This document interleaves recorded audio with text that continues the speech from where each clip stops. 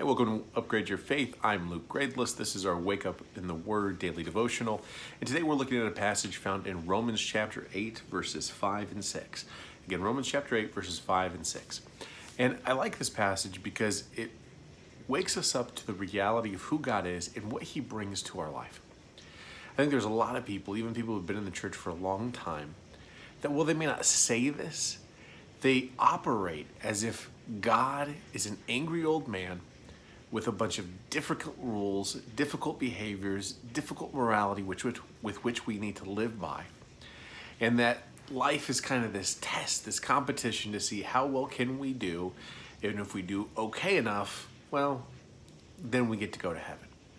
And that mentality, what it creates in people, is it creates this mindset where you're thinking, what's the bare minimum? What's the bare minimum I have to do to earn that thing I want? And what we start to see is, if that's your mindset, what you're really hungering for is not God. You're hungering for God's stuff. You're hungering for His salvation. You're hungering for His opportunity, or the opportunity He holds to get you into heaven. And that is complete rubbish. We do not love God for the stuff He has. We love God for who He is.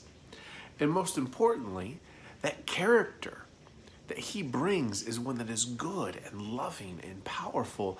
And being in God's presence isn't something that you don't want. It's something that you should desire. It's something that you should hunger for. And so look at Romans chapter 8, verses 5 and 6. And let's just listen to a couple things that Paul reveals to us, or God reveals to us through Paul in this chapter. And so Romans chapter 8, verses 5 and 6, it says this. It says, "For those who live according to the flesh set their minds on the things of the flesh. But those who live according to the Spirit, the things of the Spirit. For to be carnally minded is death, but to be spiritually minded is life and peace." And so this is a short passage, but it's very profound. What God is saying is, you and I have a choice here. Are we going to be motivated by the flesh, or are we going to be motivated by the Spirit of God? And if we're fleshly, that means we are people that live in this world. We are people that pursue the things of this world, materialism, popularity, fame, right? Money, all the things this world says you need to have. Those are the things we're chasing. And what God says here to us is, those things, being carnally minded, being of the flesh, it only leads to one place. That's death. He says, however, though, if we are focused on the spiritual, well, that leads to life. And see, brothers and sisters, this is the truth that we have to acknowledge.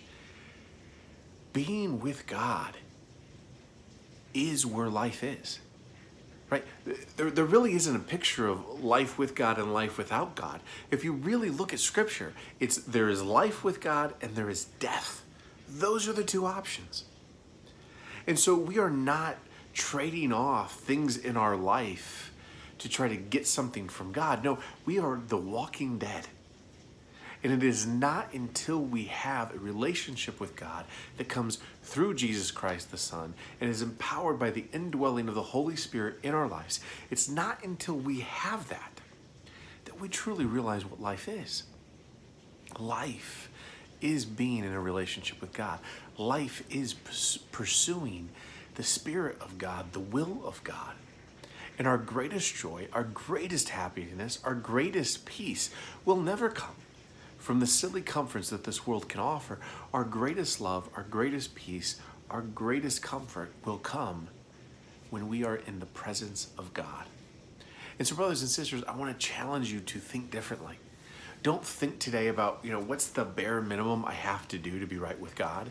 Don't think about squeezing Him into your day. Don't think about fitting Him into the few moments you have here and there, but rather reverse that whole mindset and go, man, every moment, everything, I'm going to make it about Him. And I'm living today not for what this world wants to give me and trying to do just the bare minimum, just give the leftovers to God. No, I am living to be as close to God, to be as fully immersed in His presence as I possibly can, because it is in God that you find life. Thanks for spending a few minutes with us. I hope you have a blessed day. May God bless you. May God love you. And may God use you to accomplish the goals of his kingdom. We'll see you soon.